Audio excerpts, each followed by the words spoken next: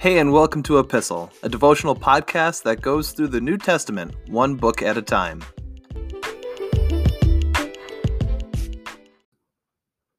We're back in John chapter 9 today, and we're going to start in verse 22, which was the last verse from last episode. But we're going to do this because it's going to give us a little bit of momentum coming into the text we're looking at today. So, John chapter 9, verse 22. His parents said this because they were afraid of the Jewish leaders who had announced that anyone saying Jesus was the Messiah would be expelled from the synagogue. That's why they said, "He is old enough, ask him." So for the second time, they called in the man who had been blind and told him, God should get the glory for this, because we know this man Jesus is a sinner. "I don't know whether he is a sinner," the man replied, "but I know this. I was blind, and now I can see." "But what did he do?" they asked. "How did he heal you?" "Look," the man exclaimed, "I told you once. Didn't you listen? Why do you want to hear it again? Do you want to become his disciples too?" Then they cursed him and said, "You are his disciple, but we are disciples of Moses. We know God spoke to Moses, but we don't even know where this man comes from." "Why, that's very strange," the man replied. "He healed my eyes, and yet you don't know where he comes from? We know that God doesn't listen to sinners, but he is ready to hear those who worship him and do his will. Ever since the world began, no one has been able to open the eyes of someone born blind. If this man were not from God, he couldn't have done it." "You were born a total sinner," they answered. "Are you trying to teach us?" And they threw him out of the synagogue. This man becomes increasingly bold as he continues to converse with the Pharisees, and I think it's worth taking a look at how he begins with just the simple facts, and then he becomes kind of the defense of Jesus to the Pharisees, the people who ought to have known the authority with which he was speaking and doing these incredible acts of healing.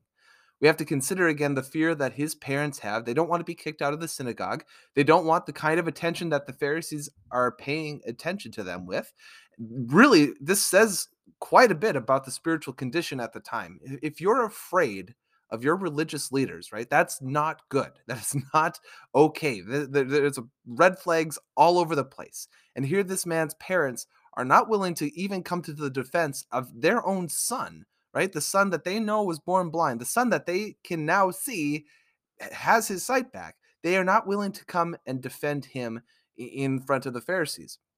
So this man is left to defend himself. So he gets brought back and is asked all these questions. And then you ever have those instances where you're listening in on a conversation and somebody says something that maybe they shouldn't, maybe they would regret, and you kind of go like, "Ugh," like, "Oh, no, no, no, no, no, backpedal, no, don't say that." This man has a couple of these occurrences in the answers he gives to the Pharisees, right? He doesn't know Jesus personally. He doesn't know if Jesus is a sinner or not. All this man knows is that he was blind and he can now see.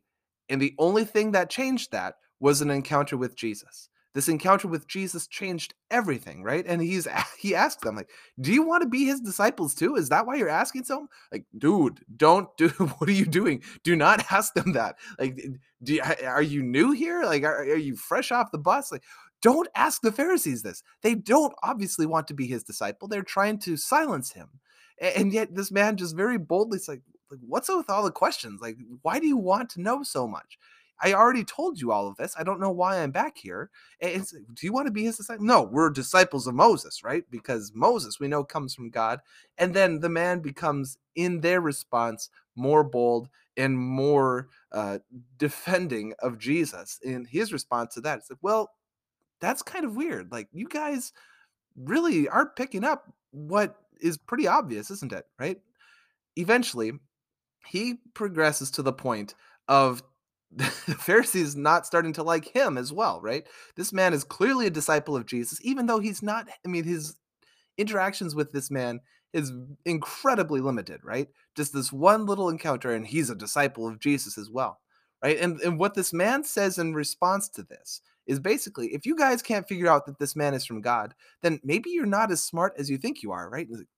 Come on, man. Like, what are you doing? Do you just want them to hate you? But that's the thing here, right? This encounter with Jesus has changed everything for this man. Nothing can convince him that Jesus is not doing the work of God. He may not be the Messiah, but he's certainly a prophet. He's certainly a man of God. And the Pharisees, the fact that they do not like this man kind of is a red flag to him. And that's kind of why he responds the way he does. Right? Who is he to teach the Pharisees, though, right? And they get so offended that what winds up happening to him is exactly what his parents were trying to avoid for themselves. He is thrown out of the synagogue and is labeled as a total sinner. And the sense here is that this man is so corrupt and so depraved that there is no hope for him, so that he is being kicked out. Now, the takeaway with all of this being said is to consider this man's encounter with Jesus. And what does this tell you about how world altering and life changing that Jesus is? Thanks for listening to Epistle. You can find, follow, and give feedback on our Instagram page at @e_pistle. You can find all of the episodes for this podcast wherever you get your podcasts, and please feel free to share them with a friend. Thanks again for listening, and we'll see you in the next episode.